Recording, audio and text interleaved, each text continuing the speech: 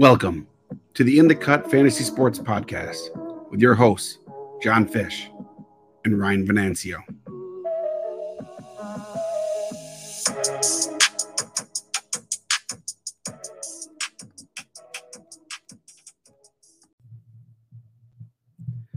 What's up, everybody? Welcome back into another episode of the In the Cut Fantasy Sports Podcast, episode 25 today. We're doing our second part of our starting pitcher breakdown. We still haven't decided if we're doing 3 or 4. It just all kind of depends on how many guys we can get through with this one. We only went through 15 with the first part, so we're looking at pitchers 16 through.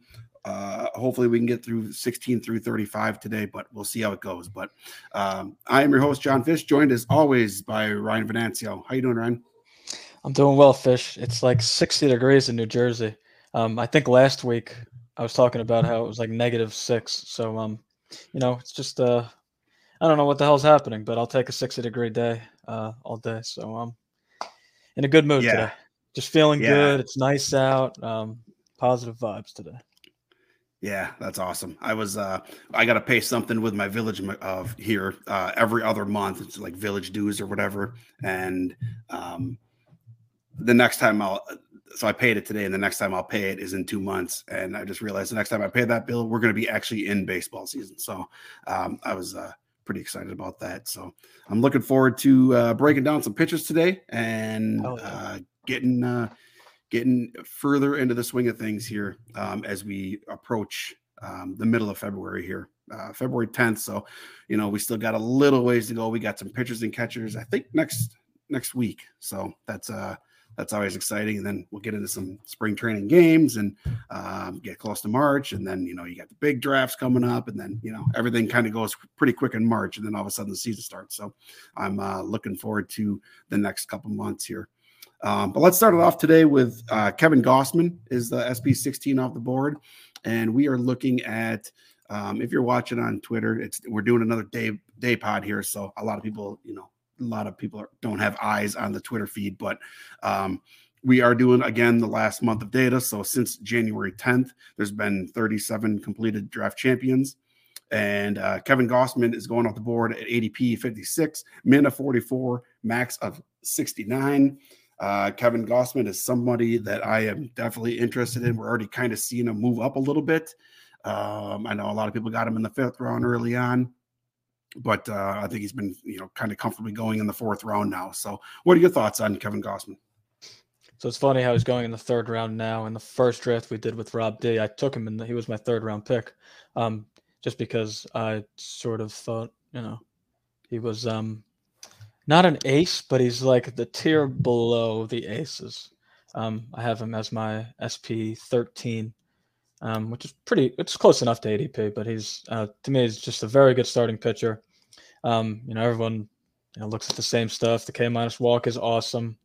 The one thing that pops out at you when you look at his profile is the 363 BABIP he had last year. And in the previous seasons, it was between 270 and 290. So, I always like to deep dive. There's a reason some of this stuff happens. It's not just like people like to just put it into buckets, good luck, bad luck. I really like to dive into why that was the case. And it really looked like he was just in 3-ball counts. He was just like throwing fastballs over the middle to just like challenge hitters. And it obviously didn't work.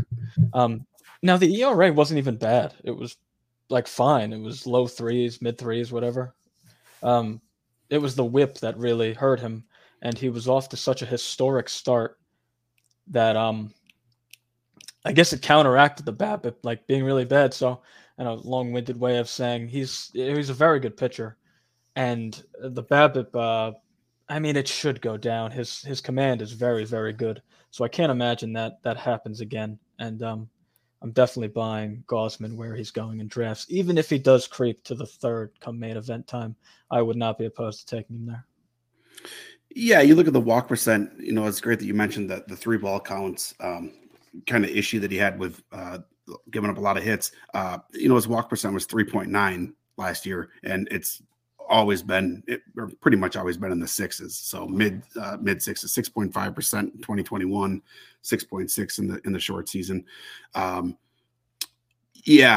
wonder if pitching in Toronto has anything to do with it. Do you think like the playing surface has something to do with that inflated BABIP at all?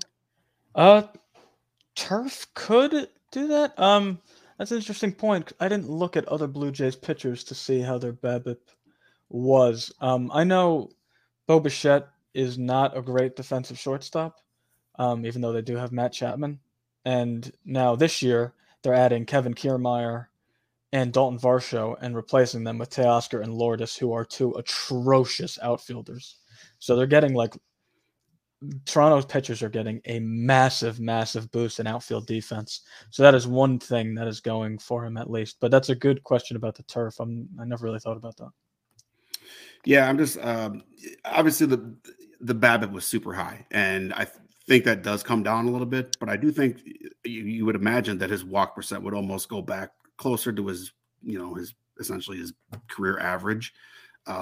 So I just wonder how much those move.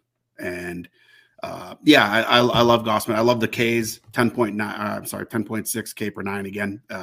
Terrific. That's 10.6 K per nine 2 years in a row now. So that's fantastic. He seems to be a pretty safe bet for innings. 31 games started last year, 33 in 2021. Obviously pitching with Toronto, he should have a lot of wins. Solid lineup. And then you have, Jordan Romano at the back end, and you got other great bullpen parts as well. So, there's a lot to like with Kevin Gausman. And honestly, I'd be totally fine if he was my SP1. If I started with 3 hitters, or if I started with 2 hitters and a closer, I would be totally fine with him as my SP1. Oh yeah, 100%. Yeah. Julio Urias off the board next, and he's an interesting one for the Dodgers. He's been so solid for 2 years in a row now, right? But when you look at it, if you really look under the hood, there's some things that kind of maybe are a little bit can raise a little bit of concerns. But obviously, pitching for the Dodgers and tons of wins. What are your thoughts on Julio Urias? So he's basically like Twitter's punching bag this year. Everyone is fading Julio Urias, which is funny because I don't know how he's going so high in drafts if everyone's fading him. But I think one thing that people are sort of overlooking, the people that are fading Urias, is how good his stuff is. He spins the ball as well as like anyone in baseball. He's a 2,500 RPM fastball and a 2,900 RPM curveball. Like those are elite numbers. So when you see that paired with, why does he always underperform his peripheral? Well, not always, but he's only been a starter for 2-3 years, like in a full season. Oh, why does he underperform his peripheral? Well, there's generally a reason. Like going back to the Gausman BABIP thing, there's a reason why these things happen. It's not just bad luck, good luck. Now, granted, do I think Urias is going to have a 2.1 ERA or whatever he had last year? No, of course not. But do I think he can be a 3.2, 3.3 ERA guy with about a K per inning and pitches for the Dodgers and will get a ton of wins? Yeah, of course I do. I think he's going to be very good. And I think if you're looking at pitching projections to guide you, and certain parts of pitching projections you can use, but using ERA estimators for pitching projections, I think will guide you into the wrong direction. Yeah, his he had I think some of the things that people are looking at is kind of like left on base percent was pretty high, 86.2%. BABIP was low, 241. The swing strike wasn't great, but he just seems to be one of those guys that just gets it done, right? And again, pitches for the Dodgers, so that's always a good thing when it comes to the wins. I don't know if I would be happy with him as my SP1, just because I don't think the strikeouts can get to 200-ish for a season. I don't know if I see that happening. His K per nine he did go down a little bit, 8.54 K per nine from 2021. So I guess it all depends on who else if I do take somebody like him, I need to have an elite strikeout pitcher to go with him. Maybe somebody like Robbie Ray ends up as my SP2 or something like that. Or if I get Robbie Ray as my SP3 to go with him, to kind of offset those, the lack of strikeouts. But let's move along. Christian Javier. We've seen him all of a sudden rising up the ADP board, almost getting a little bit out of control. But Christian Javier, what are your thoughts on him? Yeah, he is. He's very good. He was my number one target among all players last year. He was my highest. If you combined redraft and dynasty, he was my highest shared player last year. So that's, I don't want to. I got plenty of wrong last year. Don't believe me. I'm not going to sit here and only talk about what I was right about. But that was my home. Everyone has one. Last year, yours was, I'm sure, Daniel Bard or someone like that. My home run last year was Christian Javier, and he's just so good. Fastball, 27% whiff rate, 180 batting average against. The slider, 40% whiff rate, 120 batting average against. And those two pitches account for 88% of Javier's pitch count. So going back to the first starting pitcher episode where Diggs was talking about how the two pitch guys. I'm sorry, just two pitch guys don't. Everyone sort of has an issue with that, and it's just nonsense. If someone has two really, really good pitches, it doesn't matter if they only have two and not three. He has a 177 batting average against in 300 career innings. That's nearly 2 full seasons. It's pretty impressive. So there's something there. And Javier's another guy where the projections aren't in love with him in terms of like projecting ERA. A 177 batting average against in 300 innings is not a fluke. Grant, is it going to be 177 the next 300 innings? No, probably not, but it's still going to be very low because of how good his stuff is. And I think Javier is going to make a big leap this year in terms of how deep he goes into games. So that was a problem for him in the beginning of the year. And he went 6 innings in 7 of his last 10 starts. So I think he's going to evolve as a starter. Will he put up better numbers? Not necessarily, but I still just think he's going to be very good and probably give you more innings than he did last year. Yeah, I was going to ask you how many innings you thought, because if you look at what he did last year, he was over 6 innings only twice. It was back-to-back starts, June 25th, June 1st, 7 innings, both those games. But yeah, he seemed like he was pretty much consistent 6-inning starter, which is fine. There's nothing wrong with that, especially when you have the K rate that he does. 11.7 K per 9 last year. So it's just one of those things. Like, how many innings do you think he can go? Do you think he can get? Do you think he's somebody who could get to 180? I've projected him. I'm trying to pull up his Fangraphs page, but Fangraphs has not been kind to me today. I have him projected for 170 innings if he hits 30 starts. Yeah, and if he maintains that K rate, you're looking at a surefire SP1 essentially. You're looking at 218 strikeouts, roughly 220 strikeouts. Yeah. So he threw 148 last year, so that would be roughly a 30 inning bump if he were to make 30 starts. Maybe I'm a little light on the innings. I like to be a little more conservative with a guy who's he hasn't even pitched a full season as a starter yet. In terms of he has in total, but not one full. Like last year, he only made 25 starts, close to a full season. But I like to be a little more conservative with guys that haven't done it before, just because that's the art of starting pitching. It's not a lot of guys go 170 to 200 innings. It's pretty rare. Yeah, 170. I mean, if you give me 170 from Christian Javier, that's absolutely fantastic. Like you said, only 25 starts last year. So if you can get to 30 starts and 170 innings, if you can maintain that K rate, and then keep the ratios low, which I don't really see the ratios really. Maybe he's not mid 2s, maybe he's around a 3 ERA, but that's still obviously really, really solid. For somebody like that, especially pitching for Houston. Again, another team that has an elite lineup and elite bullpen. So, wins shouldn't be an issue for Christian Javier. Next off the board is Luis Castillo. I'm sorry. Yeah. No, it is Luis. It is Luis Yeah. Castillo. Oh yeah. My fault. Yeah, Luis Castillo. I Okay. wasn't sure if it's him or Max Fried.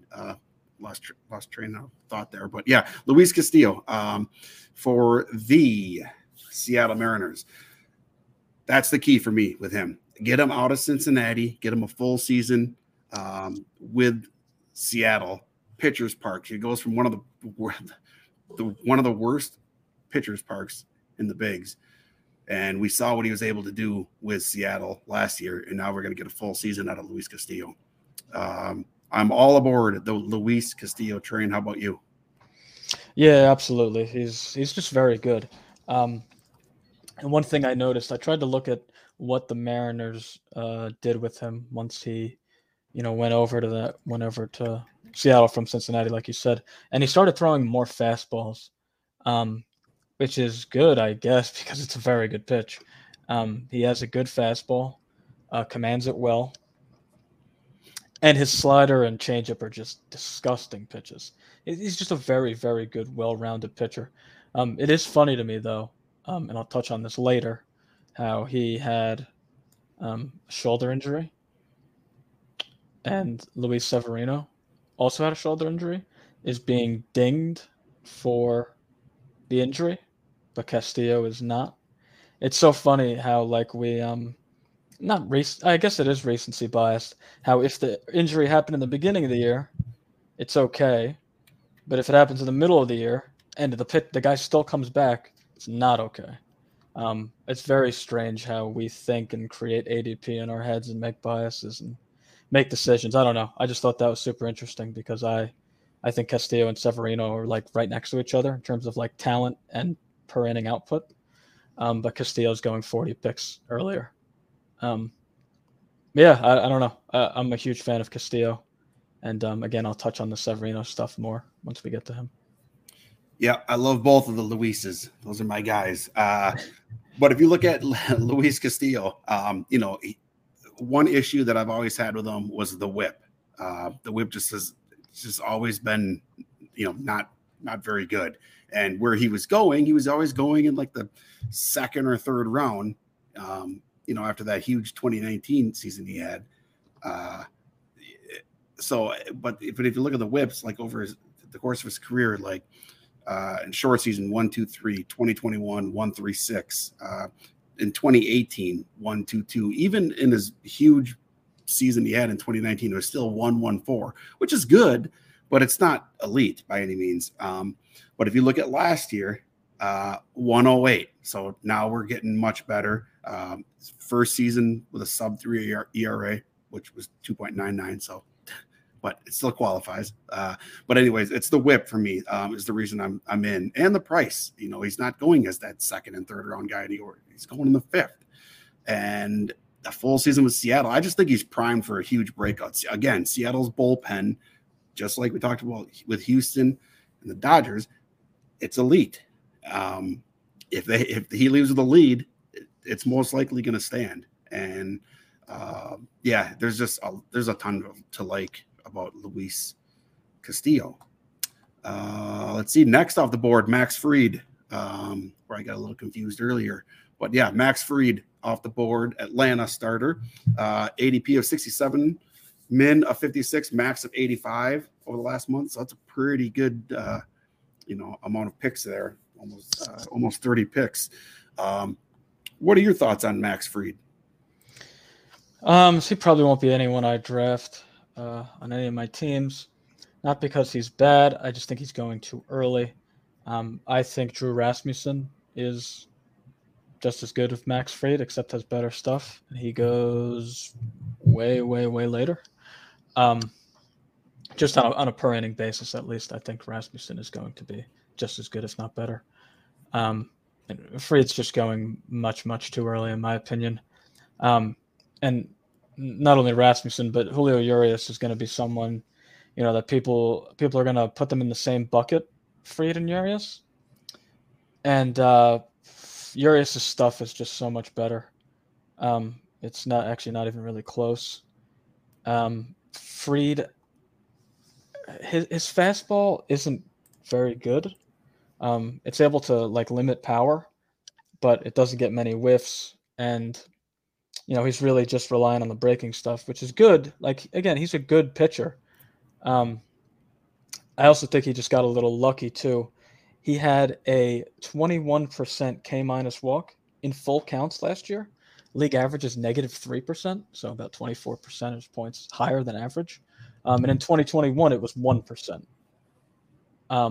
So I think we're going to see a lot of regression there. In his last 90 innings, he had a 3.5 SIERA. That's what I would expect his ERA to be around moving forward, like a 3.3 to a 3.5. I just don't know if you can keep up that type of home run suppression for so long. And again, it's not like it's Urias where he has elite stuff and elite command. He has good command and just like meh stuff, especially with the fastball.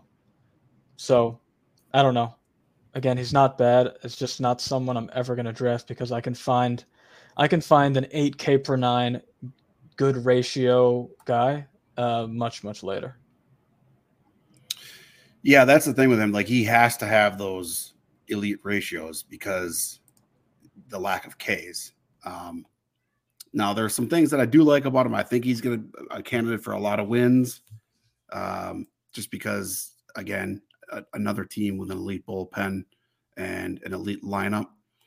The walks per nine was fantastic, 1.6 walks per nine, and you combine that with a 0.6 home run per nine, like, you're going to have good ratios if those two were to stand like that.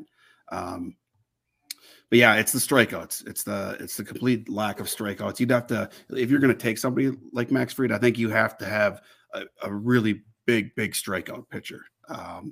Maybe someone like Dylan Cease would be somebody that would be a good pairing with him. But yeah, this is he's just going in the range with so many elite starting pitchers. Like, this is like the hot spot for starting pitchers for me. If you decide to wait a little bit on the first couple rounds, you just avoid starting pitching. I mean, all these guys, Gossman, Javier, Luis Castillo, I would take all those guys easily over Max Fried. But yeah, again, like, this could be somebody if you're at the 5-6 turn, let's say you started with a big an ace, somebody like Burns or Cole, like, that'd be a good pairing, I think, to have somebody like Fried with. But I think I have only one share of Max Fried right now, and he's not really a huge target for me. But yeah, so next off the board, Alek Manoah. This is a guy that's it was kind of confusing last year. I was in my 1K DC, and I only had one starting pitcher through six rounds, and that's kind of odd for me because usually I like to get at least two starting pitchers in the first 5 rounds. And I was through 6 with only one starting pitcher, and it was Sandy. And obviously that worked out, but I with Alek Manoah, I had no idea. Like, there was like nobody talking about him. So I was asking all these people, like, what are your thoughts on Manoah? Because I don't see anybody talking about him. I had no idea how many innings he was going to be able to go after only 111 in 2021. But obviously in 2021, we saw a really good strikeout rate, 127 strikeouts in 111 innings, good ratios. And obviously he's pitching for Toronto, so the wins should be there. So he's just one of those guys I didn't really know anything about. And it's kind of funny because Corbin Young DM'd me, and he said he was going to put together an article for me prior to last season, just because he agreed. Like, there's like nobody talking about him. So, but yeah, I took Manoah. Obviously, he had a fantastic season, 196 in 2/3 innings, 2.24 ERA, 0.99 WHIP. The strikeouts weren't quite there like they were the year before. Only an 8.2 K/9. Coming off a 10.24 K/9 in 2021. So I don't have any shares of Manoah this year. There's just too many things, like the strikeout rate drop, the swinging strike isn't great. It was a 255 BABIP last year. So what are your thoughts on Alek Manoah? It's sort of the same bucket as Max Fried. I just think he's going way too high. I think I have Manoah as my SP38. And he's currently going as SP19, I think. So I'm probably gonna have 0 shares. I have him right next to Logan Gilbert in my rankings. You're not gonna get a 2.2 ERA again. and a 0.9 whip. There's just a lot of regression coming. His slider's elite, no doubt, and his fastball gets a lot of whiffs. Even though it regressed a little bit last year, it still gets a lot of whiffs. He's good. He's definitely good. I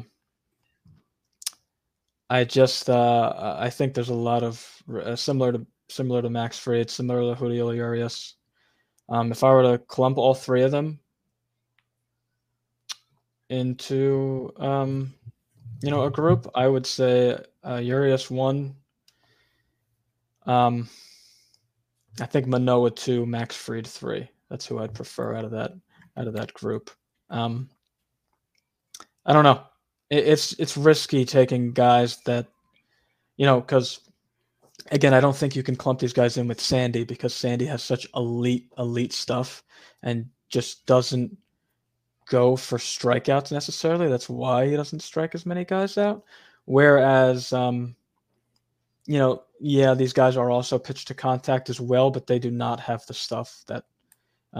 And the reason why I keep bringing up stuff is what, in my opinion, makes a performance repeatable.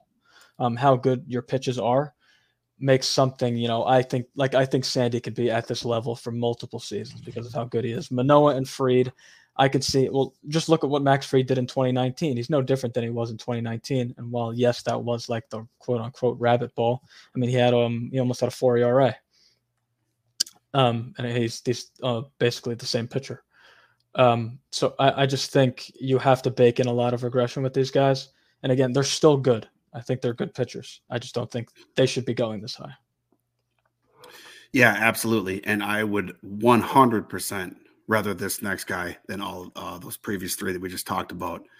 Zach Gallen. Now, this is probably one of the first pitchers that we're going to talk about, and I've been kind of mentioning this a lot in this episode, but Zach Gallen does not have an elite bullpen, and he does not have an elite lineup. So wins could be a little bit of an issue. He's also in a pretty tough division with, pitching against Dodgers and at Coors and the Padres and stuff like that. But I would much rather Zach Gallen than Fried, Manoah, and those guys. But what are your thoughts on Zach Gallen? Yeah, so I think I have labels for every player, and I just have labeled for Zach Gallen mispriced. I have him as my SP10. He dominated the second half of the season. He had a 30% K and a 6% walk from July to the end of the year. And it's not really a surprise that he started working with Brent Strom, the former Houston pitching coach, and took a big stride forward this year. He has 4+ pitches. He has great command. He's someone I've liked for years, ever since he was that one guy. If I was doing DCs at the time, I would have drafted in every single DC, because he the year he came up, he was just dominating the minor leagues, and then came up and was not great, but everything under the hood was awesome. And then he's developed into what he is now. I don't know if he can necessarily take another step like I think Javier can. I just think maybe you'll get a full season of what he did in the second half this year. So I believe he had like shoulder bursitis or something in the offseason, and he started a little late, so maybe that's why he was off to a bit of a slow start, and then dominated the second half. But he's just he's a very, very good pitcher, and again, I have him as my SP10, and I think he's going as SP 21, 20. So yeah, I think that's a pretty good deal. Yeah, there's a lot to like with him. If you look at last year, he did have a 237 BABIP. But if you look at like all the other ERA indicators, 305 FIP, 332 xFIP, and a 332 Sierra. So, this is a terrific target as an SP2. And if you have a pitcher heavy build and you get him as SP3, that's even better. So that's definitely somebody I would be interested in there. Next guy off the board is Yu Darvish, going at, let's see here, 76 for an ADP, min of 56, max of 90. So again, it's a pretty big difference here in picks, 34 picks. Yu Darvish is somebody who had a massive season last year. 16 wins, 3.1 ERA, 0.95 whip, and 197 strikeouts. He threw 194 and 2/3 innings, which is the most he's thrown since 2013. Now he's getting a little bit older, but I guess I'll let you go first here. What are your thoughts on Yu Darvish? I'm just always going to draft Yu Darvish because he's just so friggin' good at pitching. So I'll take him, whenever. I'm never going to see Yu Darvish get taken off the board and be like, yeah, that was a bad pick. I don't really care that he's 36 years old. You're getting a good price on him this year. And the stuff is just still so good. His fastball is still so good. I actually think he got unlucky with strikeouts too. Now he started striking out batters more in the second half of the season, I believe. I was trying to pull it up, but yes, in the first half he had a 23% K. In the second half he had a 29% K. And I believe his indicators were moving towards that being the case. I think he got pretty unlucky early on. He's just, I don't know. I don't need to go deeper into it. He's very good, and I don't really care that he's 36 years old.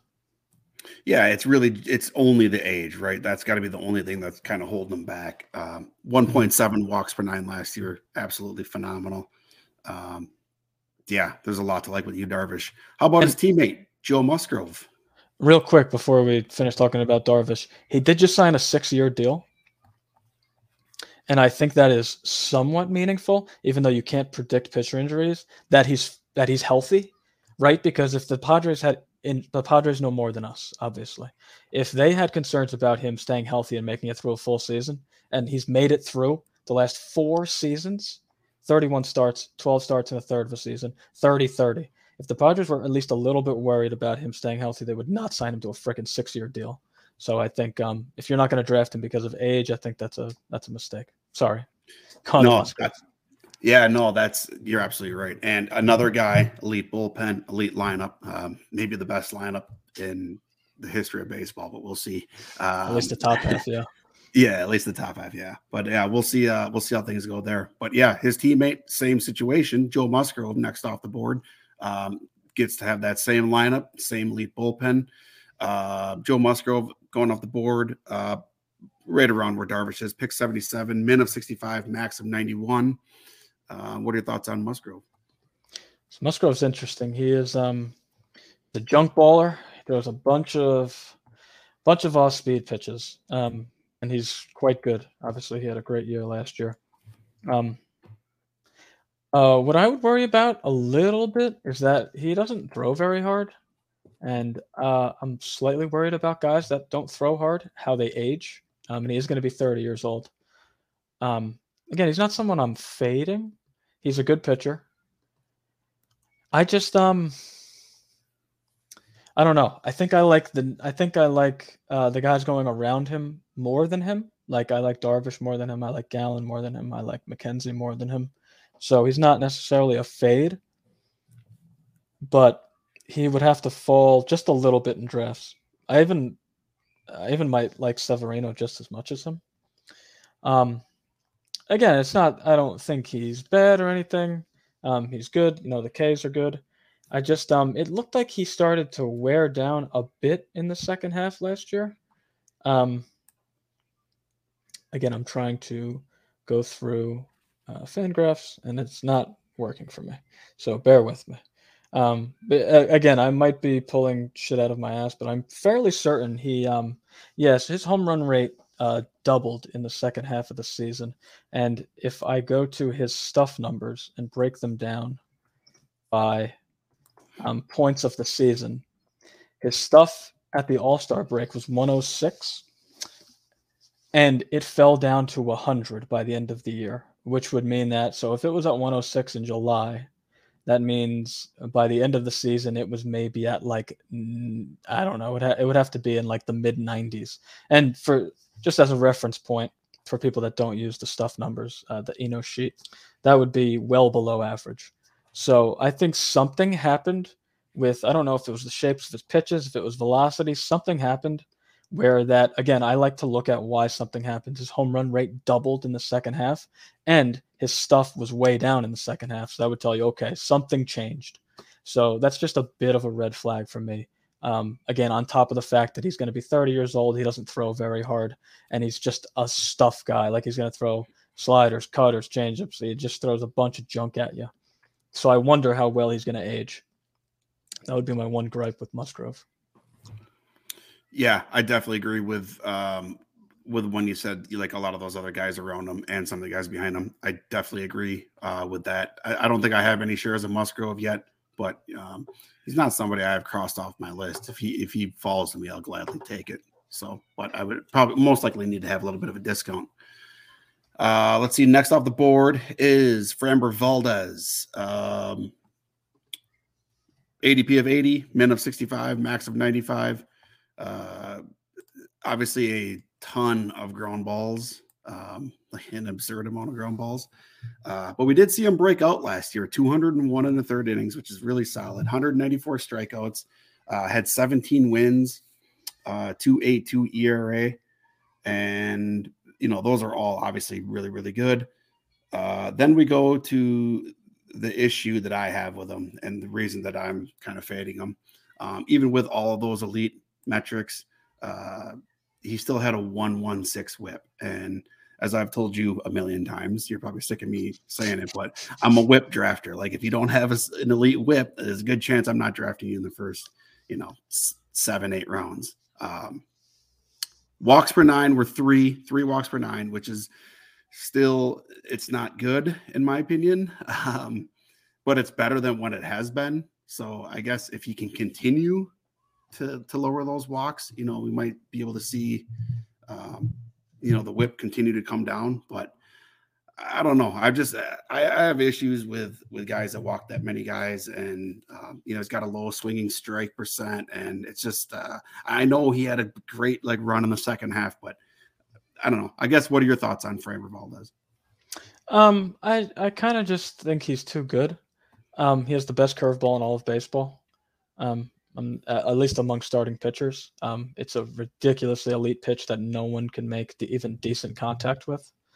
Again, a 2,800 RPM curveball that has a 45% whiff rate. It's an absurd pitch. That when he has it going, he's unhittable basically. I will point out he did start throwing a cutter midway through the season. So he started throwing it in April, and it was only at 5% usage. And then by the end of the season, he was throwing it at 15% usage. So, and that pitch was dominating hitters on the season. His cutter had a 118 average against and a 35% whiff rate. So, someone as good as Framber already is, just adding that kind of pitch is I think is pretty meaningful. Yeah, I don't know I don't know what the hell is up with my computer. I'm trying to do stuff on Savant and Fangraphs, just nothing's working. So again, bear with me. Yes, just double checking. He did not throw a cutter last in 2021. So I think a pitcher that's that good, adding a pitch of that quality. So you got the cut, you got the sinker that no one can even put any type of lift on. It is a negative 1,000,000-degree launch angle. People just hit it straight into the ground. And then he's got the curveball and cutter to get the whiffs. And he's on the Astros. Yeah, I guess the concerns with whip are valid because ground ball pitchers are generally going to have, especially because he walks more batters, ground ball pitchers are generally going to have a higher whip because, let's say, for example, comparing him to Javier and Dylan Cease, they get lots of pop-ups, and pop-ups have virtually a 0 BABIP, and fly balls have very low BABIPs. So a guy that Framber, who generates line drives and ground balls more, he's going to have a higher BABIP, even though 280 is still around league average. So yeah, that's fair about the whip, but I still think he's just he's a very good pitcher that again is just getting better. Adding that cutter and taking another step like he did last year. Next off the board is Tyler Glasnow. This guy is another fade for me, but for different reasons. And I mean, obviously, I love all of his stuff. Give me Framber Valdez innings with all Glasnow's stuff, and we have an SP1. But unfortunately, we can't just combine the players. So Tyler Glasnow is a huge fade for me. I'd be surprised if he even got to 120 innings, which he has never done in his career. So that's the only reason I'm fading him. How about you? Yeah, I just can't draft him where he's going. He threw 6 innings last year, and 80 the year before, and 60 the year before. I don't know. How can I trust this guy to stay healthy? In 60 before that. 2019 was 62. So I'm sorry. I was referring to 2019. I wasn't really counting 2020 as a season. Oh, yeah. So yeah, 688, 60 the last 3 full seasons. Yeah, I don't even know what I would put his max innings like. What if everything goes right? How many innings could he possibly throw this year? Maybe 120. And if he gave you 120, he'd be like a mini DeGrom in terms of like per inning production. But I don't know what would make you think he can get to 120 innings. I hope he does. He's insanely good. I'm just not going to I'm not going to draft him. In a fab league, I'd be much more willing to draft him. In a DC, no way in hell. Yeah, I don't really have anything else to add. I'm just fading because of the innings. I would much rather the next guy, Tristan McKenzie, who's going off the board at pick 86, min of 70, max of 98. So we see a guy here with McKenzie who only 28 picks in between the min and max of the last month. So kind of going in a fairly close range. Tristan McKenzie, I would much rather have than Glasnow and Framber. Again, the whip, 2.95 last year, 2.96 ERA, 190 strikeouts, 11 wins, through 191 in the third innings. So that's really, really solid. What are your thoughts on McKenzie? So I think McKenzie's a prime guy to like take that Zach Gallen step forward this year. I think he was good last year for sure, but I think he can be that like 200 plus strikeout ace level arm this season. All 3 of his pitches are very good, especially the command of them. And he had a 28% K and a 5% walk in his last 17 starts, July to the end of the season. And I'd be comfortable, like if I see hitters falling in drafts and I see maybe a closer that I want, I'd be comfortable with him as my SP1 because again, I think he can be that guy. He's only going to be 25 years old, so again, I think there's another step in there, and I think he could be a 200 strikeout pitcher, and that's really huge in my opinion. If you're getting an SP1, I think he has to. I think he has to check that box, and I think McKenzie can. He's just very good, and there's more in the tank there. Yeah, we saw his Ks come down a little bit from 2021. It went from 10.2 K per 9 to 8.94. But what I really like to see is the walks, 4.35 per 9 in 2021, down to 2.07 in 2022. So that's fantastic to see. If we can get a little bit, get that K rate back up a little bit, I definitely agree. I mean, we saw 191 innings, so the K rate doesn't need to go up that much more to land him into the 200K range. So, and again, in the second half, he struck out more batters. So, yeah, he just has to do that throughout a full season. Yeah, yep. And he's in his prime when he's pitching for an organization that has been known to develop pretty good pitching. So, I'm all aboard the Tristan McKenzie train. Off the board next, George Kirby, Seattle Mariners.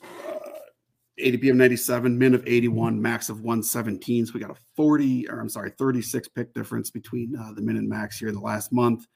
Go ahead. I'll let you go ahead on Kirby first because he's a pretty big prospect that came up last year and pitched pretty well. So go ahead with what are your thoughts on George Kirby? Yeah. So when Kirby first came up, he was explained to me from someone I was, reading a scouting report, and it was basically like Kyle Hendricks that throws 96 miles an hour, 95 miles an hour, which is, sounds intriguing. I'm sorry, I'm just getting, his average fastball is 95 miles an hour. So yeah, he was explained to me as Kyle Hendricks that throws 95 miles an hour, and I think that's pretty decently accurate. He's a good pitcher. His fastball is very good, which is huge. Again, if you listen to the episode with Deegs, the prior pitching episode, we talk about how fastballs are very important because it's the pitch you're going to throw the most.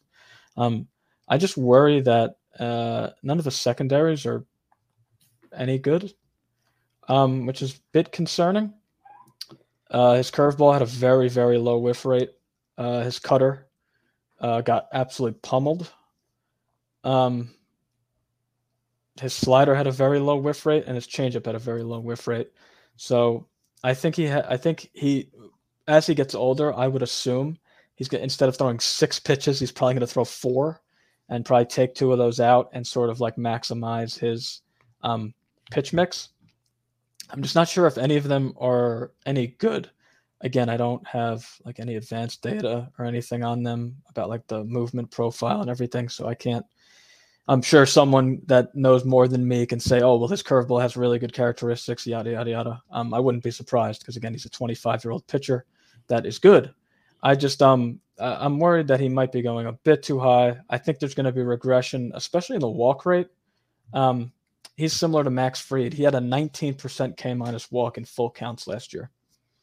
And, again, league average is -3. So you have to regress him to that number, in my opinion. So the 4% walk rate he posted last year, I don't think he's going to repeat that. Again, good pitcher.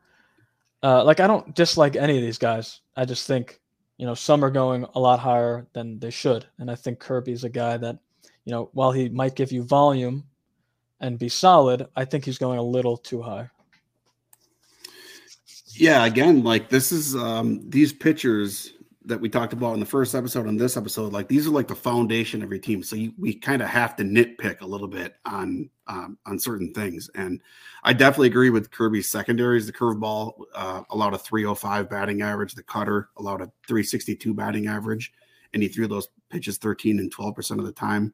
The sinker allowed a 266 batting average, slider 283. The fastball was good, like you said. But he's going to need to develop a secondary pitch because, a lot of these major league hitters, that's probably the first time they're facing him. And now that they've seen him, that fastball is going to be a little bit easier to hit. So, yeah, he's somebody I don't have a lot of shares of. It's always kind of a good debate between him and Logan Gilbert, who, we'll get into in a little bit here. But it's always kind of a good debate between who would you rather between those two. But let's move along to a different Seattle pitcher, Robbie Ray, going off the board here at 97, min of 86, max of 111. We knew he wasn't going to repeat what he did in his last season in Toronto, but he was still respectable. 212 strikeouts, 12 wins, 119 whip, 3.71 ERA. What are your thoughts on Robbie Ray? So he's very interesting. Obviously, he had a 3.7 ERA last year, and that's pretty high given the rest of the guys going around him, right? Like, there's really no 3.5 to 4 ERA guys, and I know ERA is ERA. Like, yeah, I know it doesn't really mean a lot, but I do think he's deserving of a 3 to a 4 ERA. He's given up a lot of home runs every single year of his career. Like, that's just something that's always going to be an issue with him. He gives up home runs.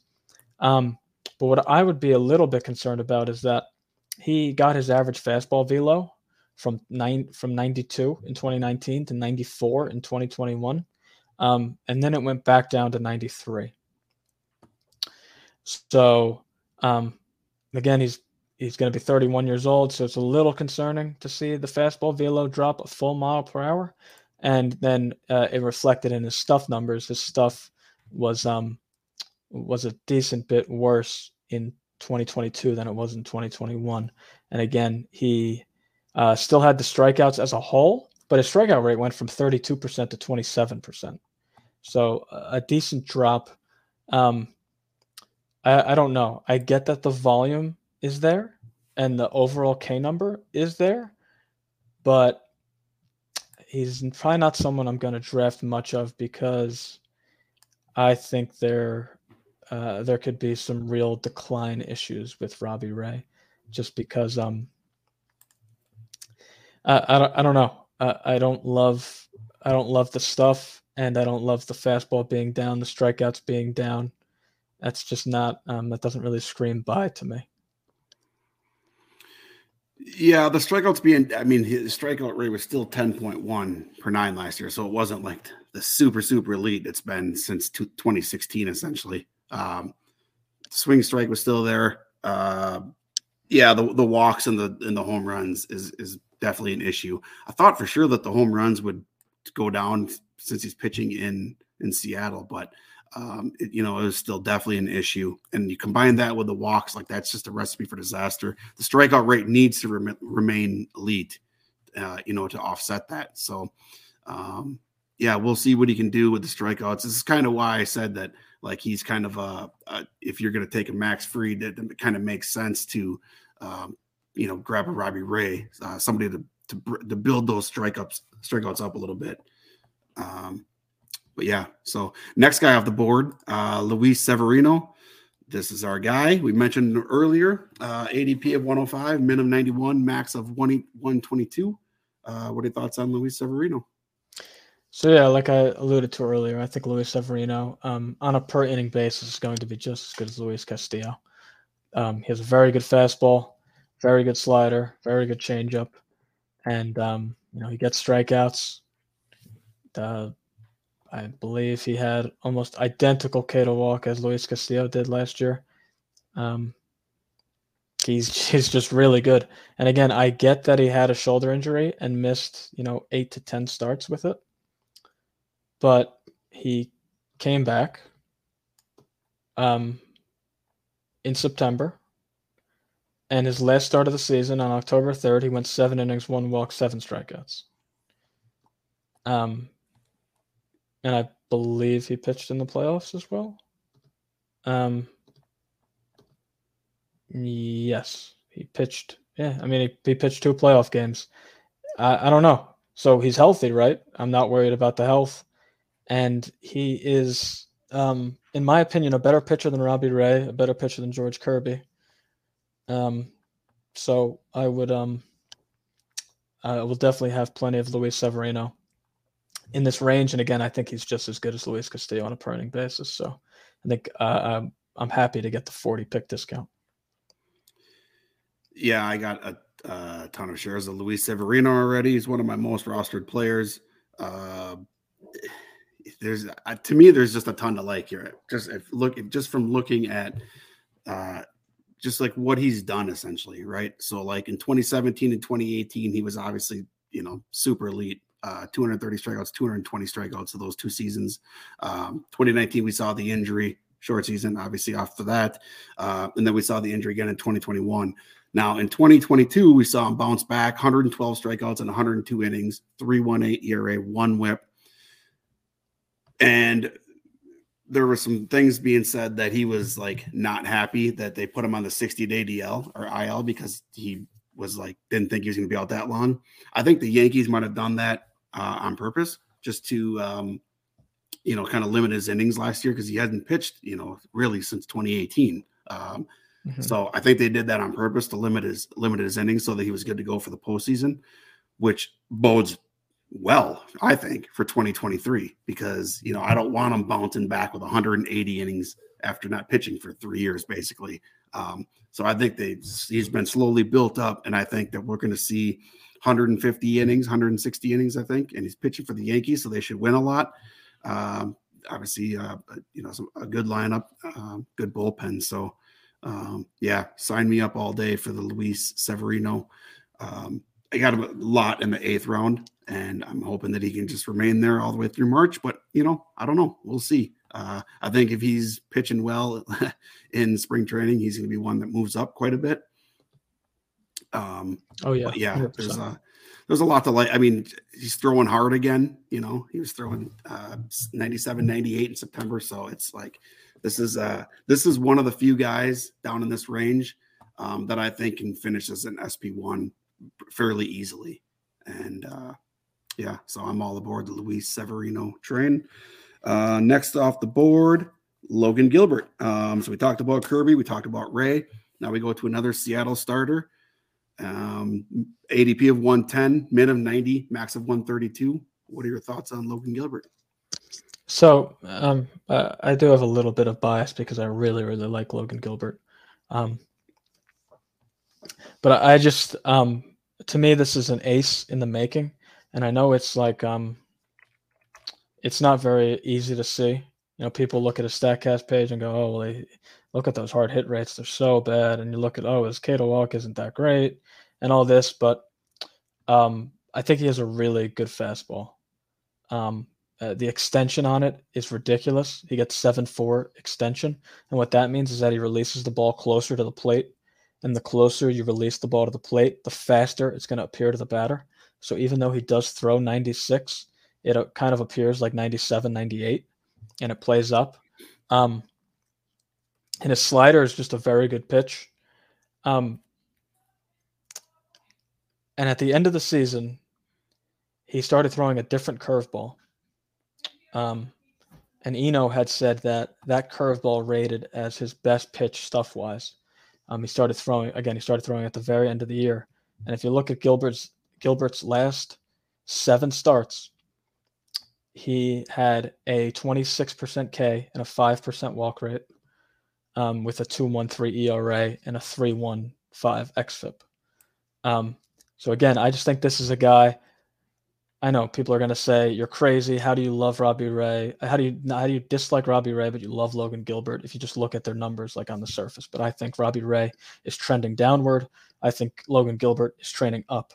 And I think this is similar to Tristan McKenzie. I think he takes a big step forward this year. Just everything that I look at, again, is pointing in the right direction. I just think he's going to be, about a K per inning guy that gives you a ton of volume. And it's just a really good pitcher. Yeah, the volume's key here. 185 and 2/3 innings last year. So it seems like he's going to be the workhorse.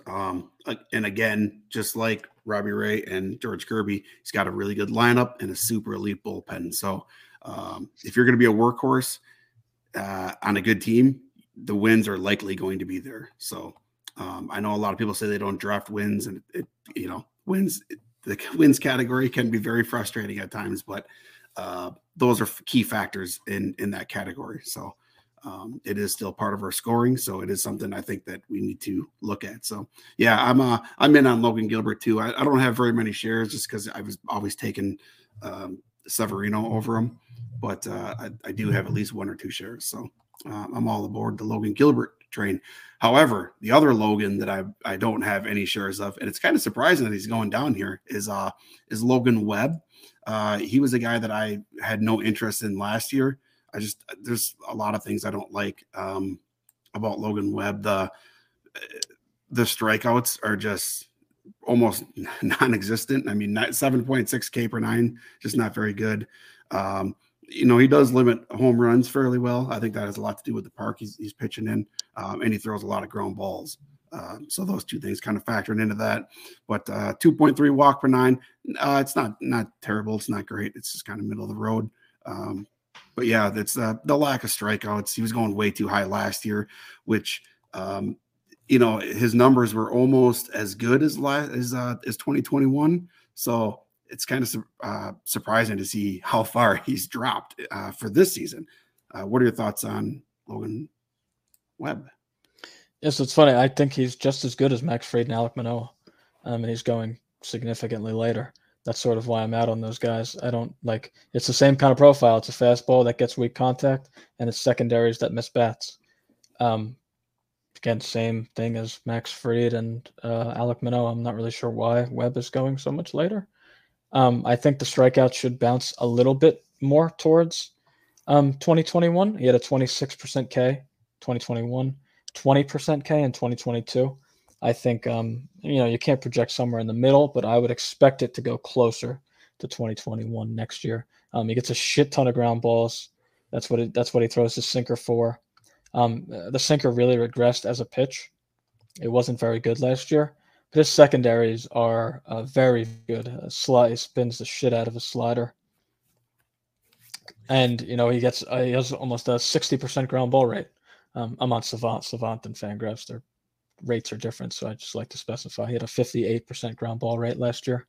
That's insanely good, and you're going to have a low ERA when you have a 60% ground ball rate. Yeah, I mean, I think I'm fine drafting him here because this is where I think guys like Freedom and Noah should be going. Um, I just think he's just I don't know. I think he's just as good. Maybe a little bit less Ks, but I think overall, like across all categories, I think he's just as good.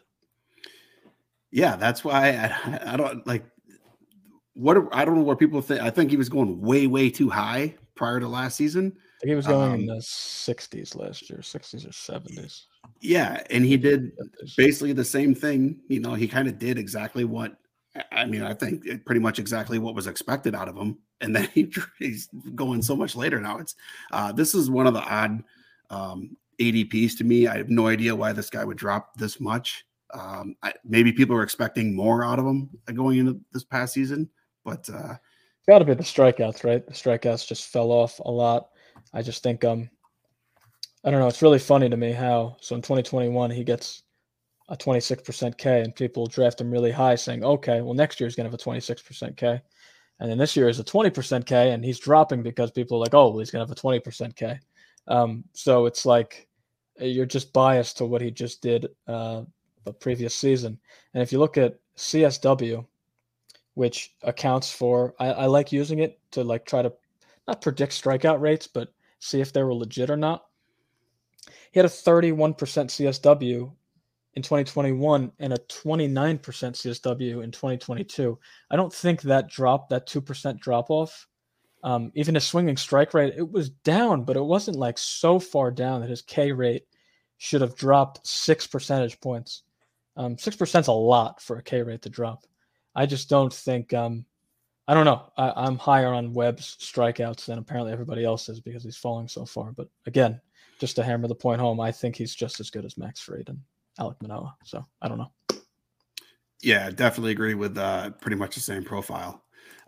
Next off the board, Nestor Cortez, New York Yankees, another Yankees pitcher, ADP of 112, min of 95, max of 132. I did not have any Nestor Cortez last year, and it was pretty frustrating seeing him do so well. Did you have any Nestor Cortez last year or this year? I don't have any this year yet either. So, No, it's funny. I had none. I have none this year. Last year, I had a ton of them. He was just a guy that popped when you went under the hood and like looked at K minus walk and all that stuff. And once I found out that he was going to be in the rotation, it's just a guy I started drafting a ton of. My one worry with him is the home run rate. He's always been someone that's given up a lot of home runs, and he did in the first half, and in the second half, the home runs just sort of disappeared. He had 0.4 home runs per nine in the second half, and I don't know how sustainable that is. Um, he's basically he's all about like funk and delivery and like throwing the hitter off. He's not going to he's not going to blow stuff by you. So he's very hard for me to evaluate because it's all about deception and he like holds his leg up and then he'll pitch and then he'll like quick pitch the next time. So I don't know. He's very hard for me to evaluate, and I think he's good. I just don't know what to expect from him, I guess I would say. I don't really know. Um, I think it's a pretty wide range of outcomes. A 27-year-old pitcher that throws 90 miles an hour that just randomly has a 2.44 ERA. I don't know. I really don't know what to expect from him. I think he's the closest thing to R.A. Dickey that we've seen since R.A. Dickey. Like just very unorthodox. He's the complete opposite of where the league is going direction wise. Like everyone's throwing a million miles an hour and disgusting sliders, and this guy just throws like four seamers and cutters from like a weird slot, and it's just super unorthodox. So I think he's interesting. I just again, I don't know what to expect from him. I think that's my issue drafting him. ton of fly balls. Do you do you? I don't know. I'm sure if you have it up, but do you know what his home run per fly ball percent was? It was he had 0.9 home runs per home run to fly ball percent. I'm sorry, I didn't know what Yeah. you said. It was 8% last year. Okay. Which is quite low. And yeah, he gave up 40. He does have a decent infield fly ball rate, which is good to see. Again, though, home runs were sort of always his issue. Mm-hmm. In 2021, he gave up 1.3 homers per nine, and in the short stints of him pitching in the big leagues, he gave up a shit ton of home runs. In 2019, he had 2 homers per nine in 66 innings as a reliever.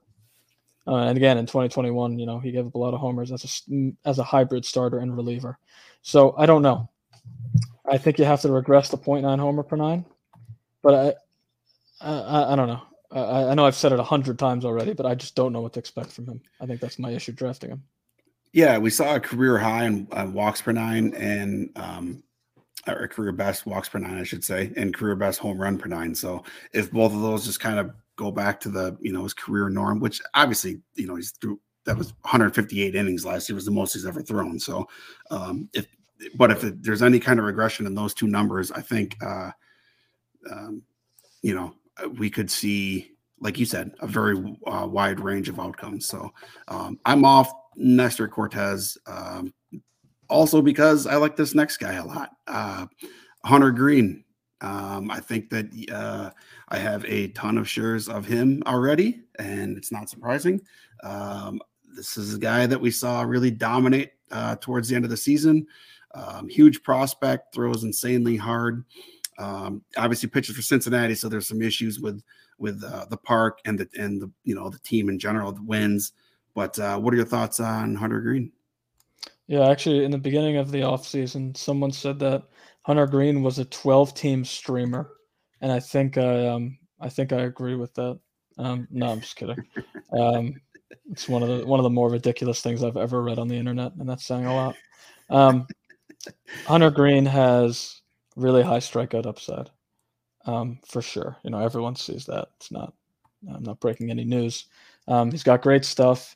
It's really just a matter of whether or not he can stay healthy, because he does throw insanely hard, and whether or not Great American affects him overall. I'll have some shares because in a DC especially, I think you want that type of high upside arm. But, I don't want to draft too much of him because, again, Great American can, really impact your ratios. And I don't know. He's someone I'll take a shot on. But I'm not sure how in on him I am. Yeah, this is another guy. If I'm taking somebody like Max Fried at their ADP, like this guy is 100% on my radar because you need to catch up in strikeouts. And if you look at his last 8 starts last year, 46 and a third innings, 66 strikeouts.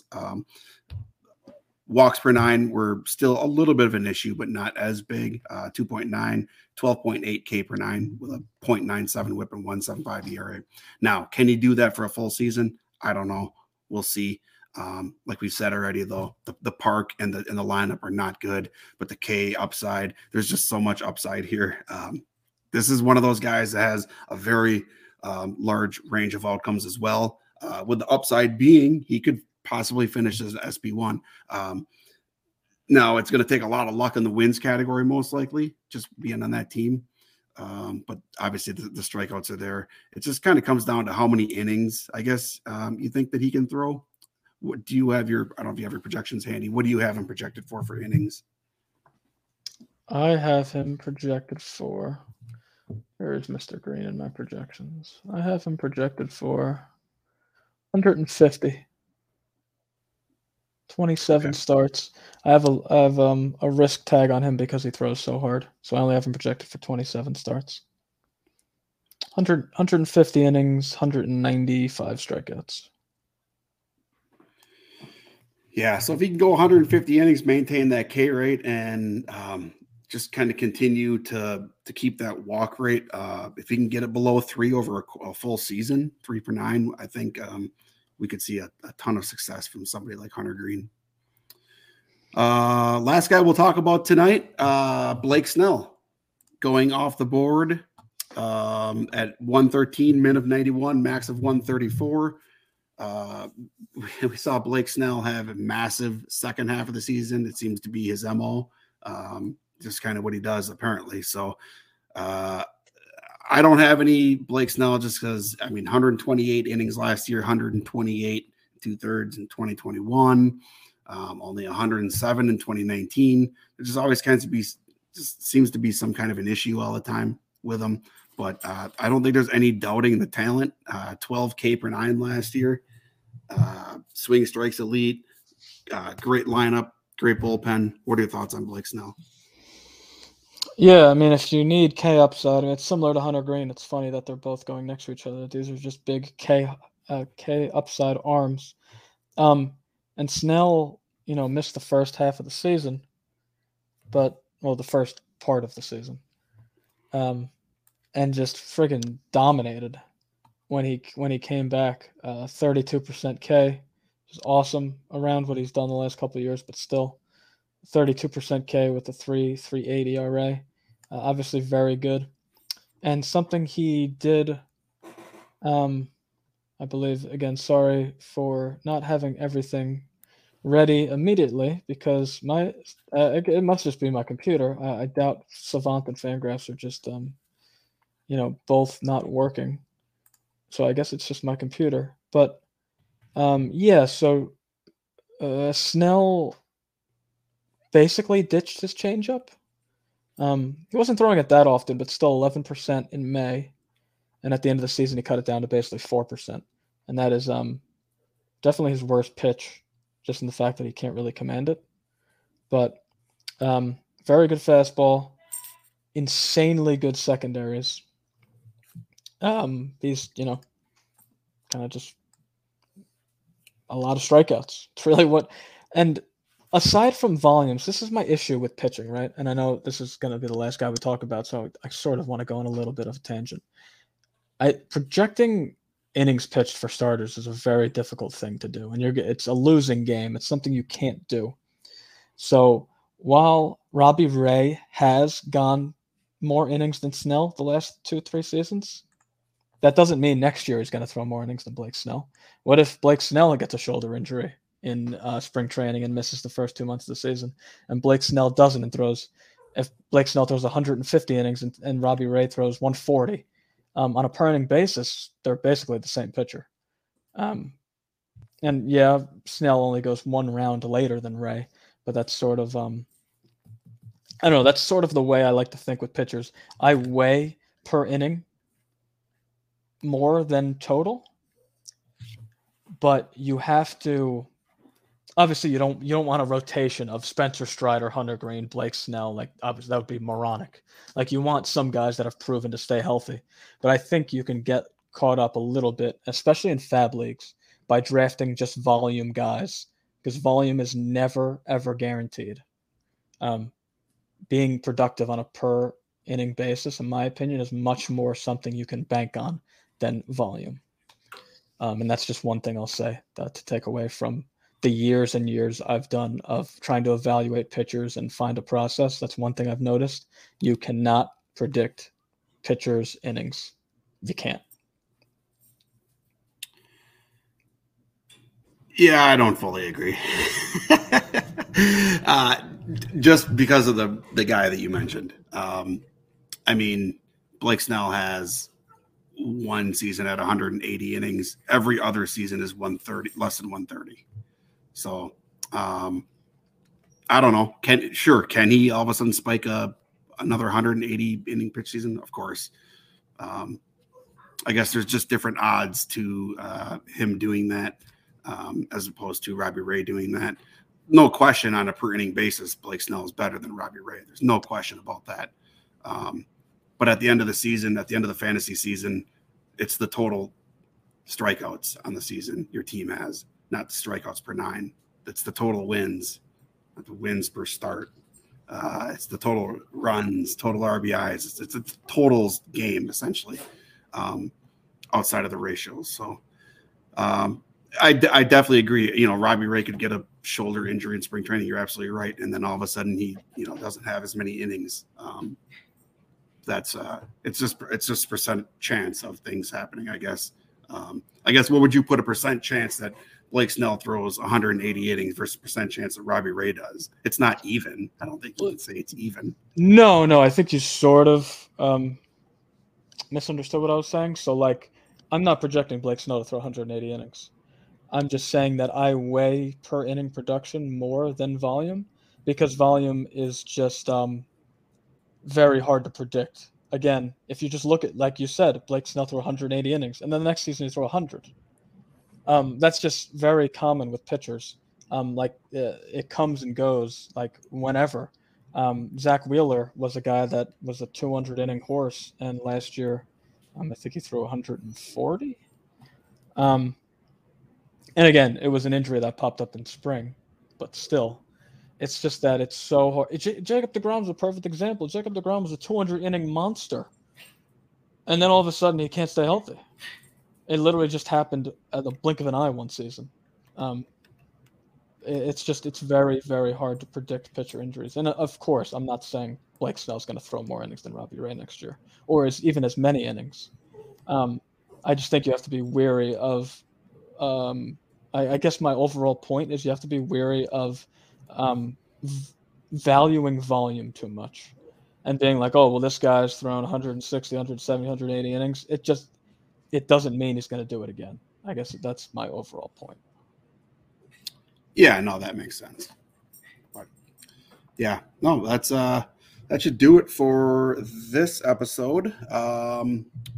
I don't know how many more starting pitching episodes you think we're going to do. If you think we're going to do maybe one more, think we can squeeze in enough guys. We're through essentially 35 starting pitchers. So if we can get another 20, 25 out of the next one, maybe that'll do it. I don't know. I guess we'll see. We'll kind of play it by ear.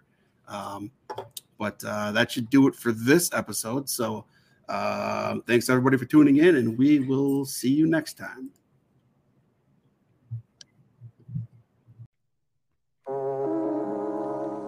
Thank you for once again tuning into another episode. Ryan and I appreciate the support. You can find us on Twitter. I am at Pile of Dial. Ryan is at Ven_Armbarn. In the words of the living legend 22 Selly, who I just happened to be in a draft with, I'm out here blowing money like a Met. Peace!